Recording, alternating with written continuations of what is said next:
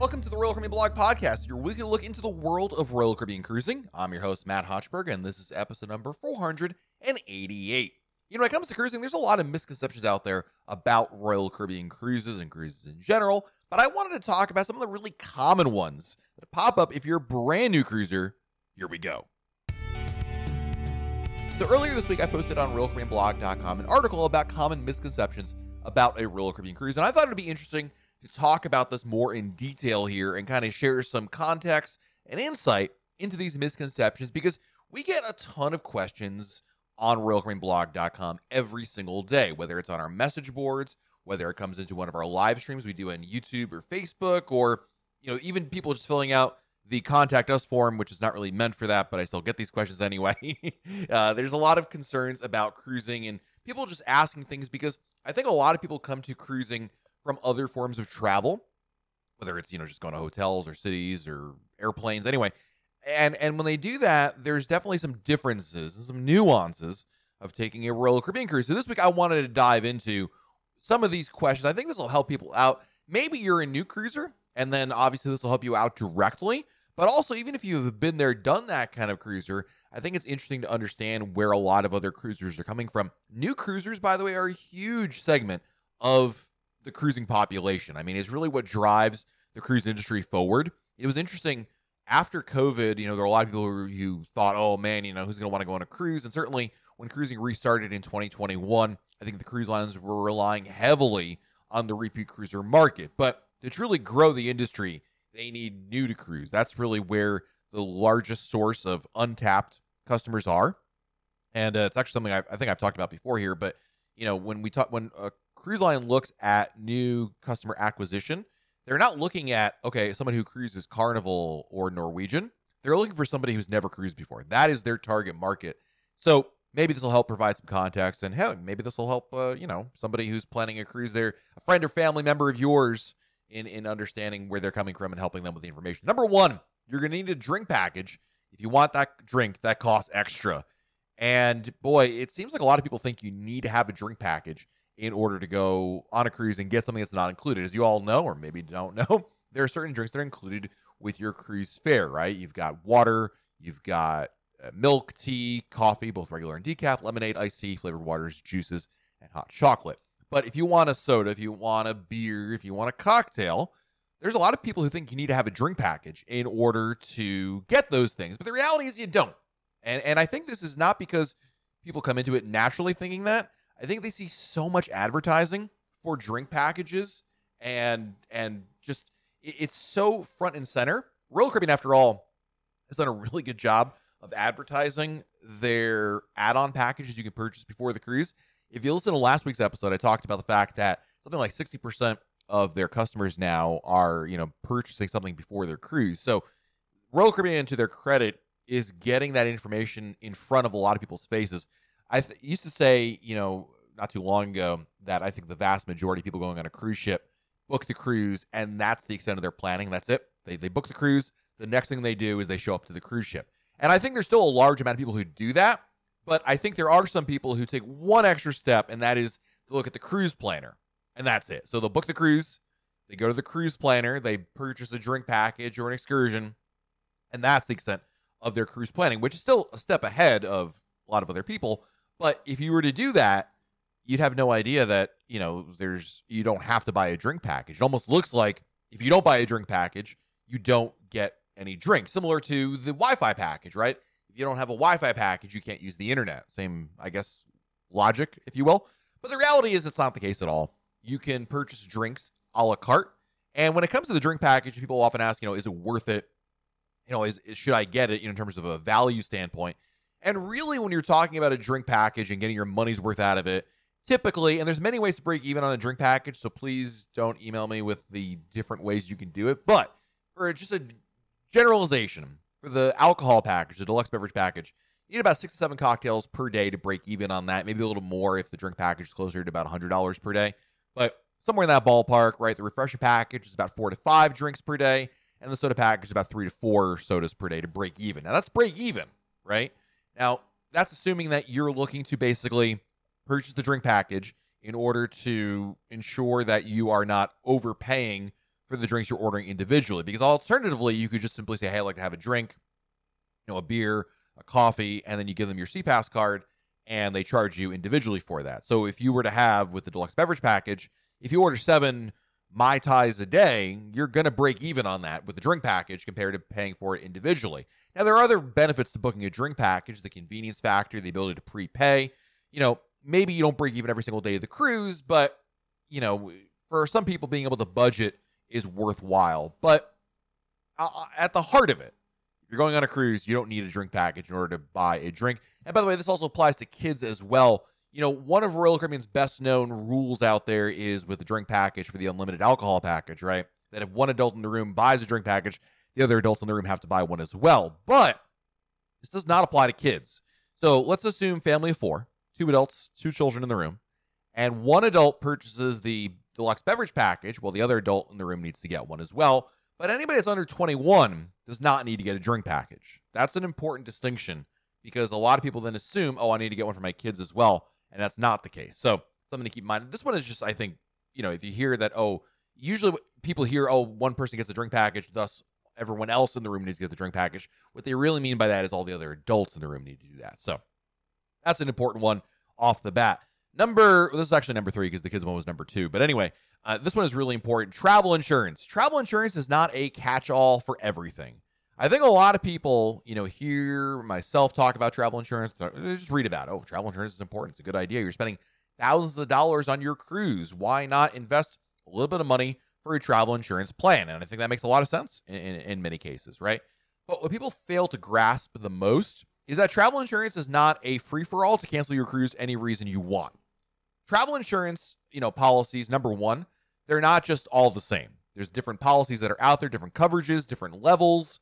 It's kind of similar to auto insurance in the sense that when you purchase auto insurance, you can have different coverages and different amounts, and it can, there's all sorts of options that are out there. This is somewhat similar to travel insurance. So number one, they're not all the same, which is why it's important to find a policy that's right for you. But most importantly, you have to understand that most travel insurance plans only allow for cancellation of your cruise if a certain scenario plays out. The classic examples are loss of a job. You get laid off, right? Like a certain amount of time before your cruise, you can cancel your cruise.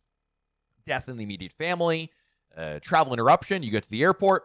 There's one flight a day. That flight is canceled. Now you can't possibly make it there for whatever reason. And there's plenty more of those, right? But what I think people assume about travel insurance is they get it, and then they decide for whatever reason, I don't want to go on the cruise anymore. Not that they can't get on the cruise, but they don't want to go on the cruise anymore. And as a result, they want to cancel under their travel insurance plan because they think, no, it's fine. We're past final, we're a week out of our cruise. No worries. I got the travel insurance that'll cover it. And that's not the case. The most common situation in which this presents itself is with hurricanes. Usually what'll happen is there'll be a hurricane in the Atlantic somewhere, and the hurricane is well outside the, where your ship is going to be. So, usually these form in the South Atlantic right off the coast of Africa, and they get to like the Leeward Islands, over by like, super east of the Caribbean, but your cruise is going somewhere else. And so there's a storm there, and of course the news, being the news, will cover it ad nauseum and talk all about the strong winds, and it's now a category 3, and it's doing this and that. And that gets a lot of people spooked about it. So, and of course, there's also the factor of we don't know where the storm is going to go, right? So for these and other reasons, people say, well, there's a hurricane out there. I'm going to cancel my cruise, right? Because my travel insurance includes hurricane coverage, and it does, except not for that situation. The hurricane coverage covers you when the storm itself prevents the cruise from happening. So one example would be your cruise is going out of Miami. The storm is projected to go over Miami, and the port is shut down. And as a result, your cruise cannot go, or something along those lines. Then your travel insurance would cover whatever the cruise line doesn't. Similarly, if you're planning on going, you're flying down and your flight is canceled, that's that part of that trip interruption coverage, and you're unable to get to Miami, that'd be another situation in which that's covered. Actually, it'd be more likely that the storm is going to the mid-Atlantic United States, and your flight now is impossible to get through there because of the storm. I mean, that's another situation, right? But it's not because you decide willy-nilly you don't want to go. If Royal Caribbean is putting on the cruise, if they're saying, no, the cruise is a go, then you got to go. Now, there is cancel for any reason insurance as well. The problem with cancel for any reason insurance, number one, is it only pays a percentage amount back. Usually it's 75%. So you're still losing 25% of your cost for that. So it's not exactly, an undo button, if you will. So it's really important to understand what travel insurance covers. And I would argue that its merits are far greater than just simply there's a hurricane out there. There's a lot of good reasons to have travel insurance. It's not that much money, but it's really important to understand what it does and what it doesn't cover. Something else that is really, really commonly thought of as being included, but it's not, is the automatic gratuities. So a lot of people assume, oh, I pay the automatic gratuities. It's the gratuities that are part of your cruise fare, whether you prepay them before your cruise or you do the automatic gratuities on board the ship. Well, if you do that, your hands are clean. Anything on board the ship, gratuity-wise, is covered. And the reality is that's not the case. The daily gratuities for the complimentary dining room staff, so your main dining room staff and also people in the Windjammer, as well as your stateroom attendant only. So this means if you buy a drink or a drink package or a souvenir or you go to the spa, the gratuity there still costs you extra. I see this all the time with people who buy a drink or go to the spa and say, no. I already paid my gratuity for the cruise. Why am I being charged gratuity again? And the answer is because the gratuity you prepaid doesn't cover those people that you're talking about there. Another one that I think people that have never cruised before, this is something that pops up every now and then, is this assumption that you need to book a shore excursion. Now, I'll be the first person to admit, I think it's a really good idea to have a shore excursion planned. I think no matter which port you're going to, especially if you're brand new to cruising, I think it really behooves you to have a shore excursion planned. But if you don't want one, you don't need one to get off the ship. What that means is if your ship is docked in Cozumel or it's docked in, Bermuda or anywhere really, and you simply want to walk off the ship and explore on your own, you can absolutely do that without a tour planned. Now, in some situations, especially tender ports, there may be one gangway that is reserved for people with tours, but I really struggle to think of one. I can't think of a country in which you need to have a tour. Actually, I just thought of one as I think about it now. Certain countries in like Russia or China and maybe Vietnam as well, that require a visa. That's a different issue altogether. That has nothing to do necessarily with you can still get off the ship if you have the visa. My point is that you don't need to have a tour booked in order to disembark the ship. That's very important to understand when you're talking about these kind of plans. Now, I think for most people, that's not a concern, but there are times in which, maybe they're on the situation I think really pops up is 7-night cruise, to the Caribbean or something. And their ship is going to, one of the islands there, and they don't find a tour that really appeals to them. They look at Royal Caribbean's tours, and nothing really pops up. So they assume, well, I don't have a tour book, so I guess I can't get off the ship, or I'm not going to get off the ship. And the reality is, you can get off the ship, and there's good reason. Whether you just walk off the ship and walk around the pier area, or you do something on your own, or whatever, you have that opportunity. Again, I think it's a really good idea to have a tour booked, especially if you're new to cruising. But keep in mind that you don't need a tour in order to get off the ship. This also applies to Perfect Day, Coco Cay, and Labadee as well. I think a lot of people assume, again, based on the cruise planner, that if you don't have something booked, you can't get off the ship. But there's nothing to do if you don't have anything booked. Again, there's still plenty to do that's included there. So important to know those kinds of things, definitely when you're planning your cruise. I think this next one is a biggie, and that is kind of, piggybacking similar to how a lot of first-time cruisers think the drinks rather. You have to pay extra in order to have drinks, and that is for the food. And basically, the thought process I've seen a lot of people post about is if you don't pay for specialty dining, the food you're going to get is really going to be terrible, subpar, whatever you want to call it, right? And food, number one, is extremely subjective. And what I mean by that is, you think of a dish, whether we're talking about broccoli or we're talking about escargot or we're talking about, pork chops. I mean, there are some people that love those foods, people that hate those foods. That doesn't mean the food is inherently bad or good. It just means people have very, very, very subjective tastes. So I don't care what you read about online, for somebody else posted about it. It's irrelevant because their tastes could be completely off base from yours. The bottom line is the food that Royal Caribbean includes is definitely more than adequate and enjoyable in most cases, right? Whether you're in the dining room, the Windjammer, or a host of other, grab-and-go locations, number one, you're not going to go hungry. So it's not like you need to buy a dining package in order to eat on a cruise. But there's plenty of other food that's included that is really good, whether it is the dining room or Windjammer. Now, again, I'm not here to tell you that every single thing you order at the complimentary venues is going to be amazing and will be the best food you ever ate. Far from it. That's true of any restaurant, quite frankly. There's no there's no restaurant, there's no menu out there that is going to rock your socks, so to speak, for every single thing that's out there. Some food in the main dining room is going to be great. Some is going to be good. Some is going to be okay. You might even find some duds along the way. But the bottom line is that more often than not, the majority of the food will be good and you'll enjoy it.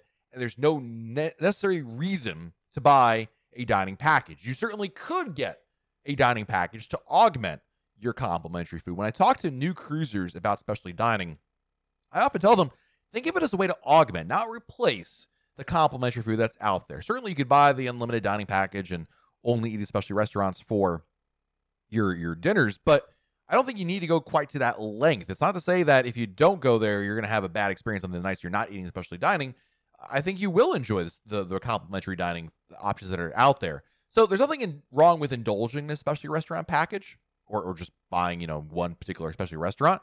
But don't buy them because you think there will be a terrible culinary experience. Otherwise, it's really not the case at all. And I think that a lot of repeat cruisers will tell you that the complimentary venues are totally fine. So, it is what it is, but understand that that's one that's, there's nothing wrong with sticking to the complimentary venues. Next up is something that's come up definitely in the last year or two, because this has changed a lot here in the United States. And that is you can bring marijuana on your cruise because it's legal where you live. In short, Royal Caribbean doesn't allow marijuana, or any illegal drugs for that matter, to be brought on board at ships, period, end of story. It does not matter that it is legal where you live. It does not matter that you have a medical clearance to have it, and it doesn't matter anything else. The reason why Royal Caribbean doesn't allow marijuana on ships is because of the places you visit. Remember, when you're on a cruise ship and you depart the United States, you are literally departing the United States. You're in a different foreign country. And if you read the cruise contract, and this is also stated on Royal Caribbean's website as well, that marijuana possession and or use, including medical marijuana, is strictly prohibited because of the places you're visiting. This is not Royal Caribbean's policy. Like Royal Caribbean is saying, oh, we don't approve of marijuana on a corporate level, thus we're not going to allow you to take it on there. That has nothing to do with it. What they're saying is the places you are visiting may not allow it. And regardless of the fact that your local state or other laws might permit it where you live, it doesn't matter. The countries you're visiting, their laws supersede the local policies where you're from because you're in their country. You've left the United States. You're in a different country now, and you are subject to their laws and their penalties. And this could result in a variety of issues. I'm not talking, Royal Caribbean can kick you off the ship for it, but I'm talking bigger picture. I'm talking about you going to jail for it. This happens every so often, usually in a place like Bermuda, which has a little tighter laws with drugs. There's somebody who gets busted for it, and they end up in jail for it, right? And I don't care if you're in jail for an hour or a day. I don't want to go to jail, and it's not worth it. So you have to understand, this is not Royal Caribbean, saying, oh, you can't bring alcohol on board, because the reason you can't bring alcohol on board is they want to be able to sell their own alcohol to you. That's a different issue. What we're talking about here are the laws of the land. And this question has come up a lot recently because, again, of some of the changing laws. So it is very important to understand that that's definitely not the case. Next up is you'll get loyalty program points if you pay for somebody else. I'm not sure of any customer loyalty program that does this, but every so often people are really, truly surprised, shocked that basically that if they pay for somebody to go on a cruise, they're not getting the points. So the classic example is, their kid is getting married or whatever, graduating from high school, and they're paying for their kid to go on a cruise. Shouldn't they be getting the Crown and Anchor Society points? And the answer is no. It does not matter who pays for the cruise. It's just a matter of who actually goes on the sailing. This is the same for the airlines. Again, maybe I'm mistaken. I don't even think the hotels or rental cars do this. I could be wrong. But basically, if you don't actually do the traveling, you're not actually getting the points. So something to keep in mind. And the last thing, and this is a biggie, especially for people that are new to cruise. I see this one probably, could this be the most common one on the list? I'm not sure. Some of these other ones are really, really common. Anyway, the last one on my list, and super common, is you can cancel or change your cruise without penalty, or you can just cancel and change your cruise. So many people book a cruise and then want to change their mind. Either they cancel it, change the date, change the ship, whatever. And then they incur you can do that, but it's going to cost you this amount of money, right? You would be maybe you wouldn't be surprised if you've been on, you've been in enough Facebook groups about cruising. I'm sure you've seen this a lot. People don't understand the nuances and the policies related to changing or canceling your cruise, right?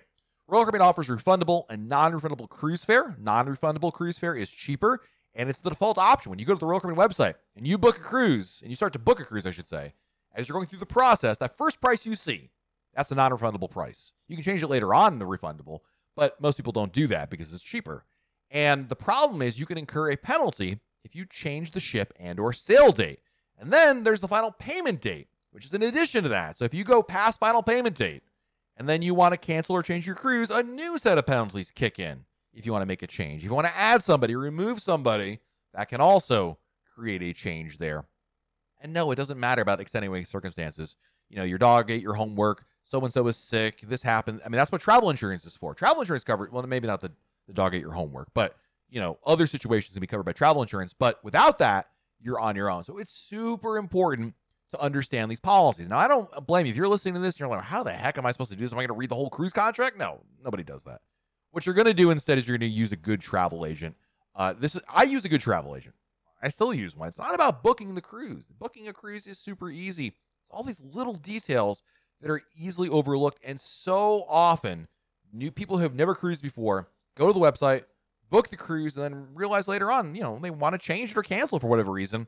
And then they run into this particular scenario. So it's critical to understand these nuances and differences and take advantage of, and make sure you understand them so that way you're not being taken advantage of and you're not losing money. So there you have it, some of the misconceptions about a Royal Caribbean cruise. And I hope that this helps provide some more context to what these are all about. And whether you're new to cruising or you've only done a couple cruises, maybe this will also help you out as well to understand it better. Okay, time to answer some listener emails. This is the part of the episode where I answer the emails you've sent me. And if I can answer your emails, I'll email you back. No, just send me an email, matt@royalcaribbeanblog.com, Matt, M-A-T-T, @royalcaribbeanblog.com. Our first email is from Michael. Hello, Matt. I found your blog several months ago while researching our first cruise in several years, and now I'm a blog insider. Thank you, Michael. We also have taken an additional cruise and have 3 scheduled. My wife says thanks. And he put in an eyes rolling emoji there. We're going on Wonder of the Seas in May with our son and his girlfriend during their break from college, but neither are 21 yet. My question is, how do we get our SeaPass cards corrected so that they're in the same room? My wife and I are in the same room. Do we have to wait until we're on board the ship? Thanks for all the great information each week on the podcast and on Monday night's YouTube show. Good question. So the answer is yeah, once you get on board. You can't do it in the cruise terminal, but get on board the ship, go to guest relations, guest services, and they can basically reissue the cards. So that way you're good to go from there. It's pretty simple to do it. It's just, honestly, the biggest problem is just there's usually a line for guest services on the first day. So you'll just wait there and you'll reissue the cards and they won't even bat an eye. You'll be like the 800th person. Well, maybe not that day, but they've seen there, done that. It's not a big deal. Next email is from Aaron. We recently booked our first family cruise on Oasis of the Seas, departing September 2023. My kids will be 7 and 3. We're booked in the ultra spacious balcony cabin. A couple questions. Number 1, I've been on some cruises in the past, but none in the last 10 years or so. After we signed up, I downloaded the Royal Caribbean app, found my cruise, and noticed I'm sailing as a diamond member with 84 points. What a surprise. My parents were avid cruisers in their retirement years, but I only ever cruised 6 or 7 times on varying cruise lines. When I signed into my account on the Royal Caribbean website, I see the following past cruises. Song of America, which was 7 nights, earned 1 point. Voyager of the Seas 2005, Western Caribbean 9 nights, 1 point earned. Royal Caribbean Cruise 2006, 3 points earned. And Explorer of the Seas 2012, Bermuda 7 nights, 0.7. My question is, why am I diamond status? We never stayed in a suite, and there's no way any combination of the above cruises adds up to 84 points. I'm certainly not complaining, just curious if there's some funny Royal Caribbean math going on here, or if my parents' crown anchor status somehow benefiting me. The answer is the latter, actually. So, I'm not sure how old you are, Aaron. Oh, I see you got kids, so I'm going to guess you're above the age of 21. But prior to that, your parents' status you would have inherited it, essentially. Now, the 1 point, there's a couple things. Number 1, your 1 point that you have, when it says 1 point, it's actually 7. Back I forget the year when they changed it over. But even though you see 1 point earned, 3 points earned, you actually are getting like for a 7-night cruise, 14 points. For a 9-night cruise, 18 points, right? And that's still not, I don't think that's 80 something. So you're definitely getting some points from I got to think you're getting it from your parents. It's the only logical thing that's left there. And that is the case. Like my kids, as an example, Aaron, have only cruised on a fraction of the cruises that I have, but they're Diamond Plus because I am. So there you go. Number 2, assuming I'm truly a Diamond status, what is the best way to link my wife to my reservation so she has the same benefits? All you have to do, you can call the Crown and Anchor number. That's probably the easiest way to do it because you can do it on board the ship. That doesn't help you once you get on Oasis. So call the Royal Caribbean Crown and Anchor number. If you Google Royal Caribbean Crown and I can do it. That's what I'm here for, right? Royal Caribbean. Anybody does just Google Royal Caribbean Crown and Anchor phone number. And the phone number here in the United States is 1-800-526-9723. And let them know you want to set your spouse as the beneficiary or whatever, I don't know what the word is there, but you want to have them on your account, and then your spouse, just like you got from your parents, will inherit your status as well. Keep in mind, but this happens for your kids as well. Your kids are also entitled to getting your Diamond status. Keep in mind, of course, your wife and your kids' point totals, as well as yours, will be whatever they've actually cruised at. So let's assume you're a Diamond right now, right? Let's assume your kids never cruise again with you, and this is their first cruise. Even though they'll be Diamond, you're going on a 7-night cruise, I imagine. They're only going to have 7 points. So in order to move to Diamond Plus, they would have to cruise enough on their own to get to Diamond Plus, if that makes sense. And your third question was, I already answered it. Do Diamond benefits also extend to children? They do. Yeah, so make sure that you get them associated with your account as well. Thank you for that email. Next email is from the wrong one there. David Stewart. Right, good afternoon, Matt. Our family recently got back from a 7-day Western Caribbean cruise on Liberty of the Seas. This was our first cruise. I wanted to be informed. In addition to your great blogs, I watched many hours of videos and read quite a bit on cruising. Though having done all that, here are 8 things I wish I had known. Most of these weren't ever discussed that I had seen. By no means are these top 8 tips on cruising, but lesser known tips that I recommend. I love this idea. All right, so here's number 1. Regardless of which internet package you choose, surf and stream, neither package includes the chat through the Royal Caribbean app. Okay, so this email was sent a while ago. This one actually, so in January, this has changed. Beginning January 1, 23, it's now included, so we can chalk this one off the list. But at the time, it was accurate. Number 2, you can't keep children in Adventure Ocean all day on sea days because they close for lunch and dinner. Yes, this is very true. So if on a sea day, Adventure Ocean is open from 9 a.m. to noon, 2 to 5, and then 7 to, well, really like 2 a.m., but there's gaps in there, right? And that's absolutely the case. Number 3, print out everything. Parking, shore excursions, dining reservations, COVID results. We had an issue at Dolphin Discovery and Cozumel. Having the information with me in print expedited the resolution. Also, so much faster and easier than scrolling my phone trying to find the right email. I tend to agree. The only thing I don't print out is my set sail pass anymore. But for shore excursions, 100% print them out. It's a really good idea. Number 4, spending in foreign currency saved us 25%, both in Cozumel and Costa Maya. Having Mexican pesos saved us a lot of money. Many times the US dollar posted rate is significantly higher than the US dollar equivalent in a local currency rate. I did the math, and using the rate I paid for pesos through my bank saved me a significant amount of money versus paying the US dollar rate. I understand this may not always be the case, and when I went, the US exchange rate was very favorable. You're not wrong, David, with number 4 on your list. I don't think it's worth it, especially it's just a hassle that's not worth it for people to do, especially if you're going on a cruise that goes to like a couple different countries with different currencies. The hassle is not worth the couple dollars that you're going to be paying extra in the currency exchange. I really don't think that's the case. I mean, listen, every dollar counts. I get that. Personally, I've determined it's not worthwhile, and I think a lot of people agree with me on that one, but you're not, from a technical standpoint, you're not wrong. Number 5, if you lose a pool towel, ask the stateroom attendant. They usually have an extra. Not sure how we lost one, but our stateroom attendant was able to guess a replacement. We only needed one, but she asked how many we wanted. This is an interesting one because you can always get more pool towels upstairs at the pool deck there. If they give you pool towels in the room, that's just a courtesy, but you can get more from upstairs in the pool deck there. But keep in mind, the reason why I'm saying it's curious is because technically, any unreturned pool towels at the end of the cruise, you owe money for. So I'm not sure if maybe the attendant just kind of looked the other way on that. All right, we need more context there. Number 6, travel insurance. Pick the start and end date from when you leave and arrive back home, not when you leave the port. That's a really good one because, if you're flying in 2 days before your cruise, you want that to be covered with your travel insurance. Number 7, bring a digital clock. It was nice knowing what time it was in our stateroom. I'm going to guess, well, he might not have been in an inside room or not. But yeah, it is really important because if you don't bring a clock, The only way you know what time it is either you look at the phone. Stateroom phone is that it's not backlit, so you literally have to like turn a light on in order to look at it, or you're looking at your own like cell phone or something like that. Having a digital clock where you kind of like open one eye and like squint and then go back to bed, that's really important. So I agree on that one. And number 8, bring 2 pairs of sunglasses. I misplaced mine at one point, and the mother of my other family we were with lost one of hers. It's a good idea to have everybody bring some extras. Not a bad idea. As somebody who has notoriously lost many cheapo sunglasses in my life, also expensive ones. Sunglasses are so cheap these days. When you buy them on the internet, if you're like me, you see these Facebook ads, you're like, ooh, those look nice. Buy 2 of them, and it's not a bad idea, Dave. So great email there. I really appreciate that. Good stuff. Thank you to everybody for checking out this episode of the Royal Caribbean Blog Podcast. If I did that again. If I can answer your emails, email me, matt@royalcaribbeanblog.com. Matt, M-A-T-T, @royalcaribbeanblog.com. Until next time, I'm Matt. We'll talk again. We'll see.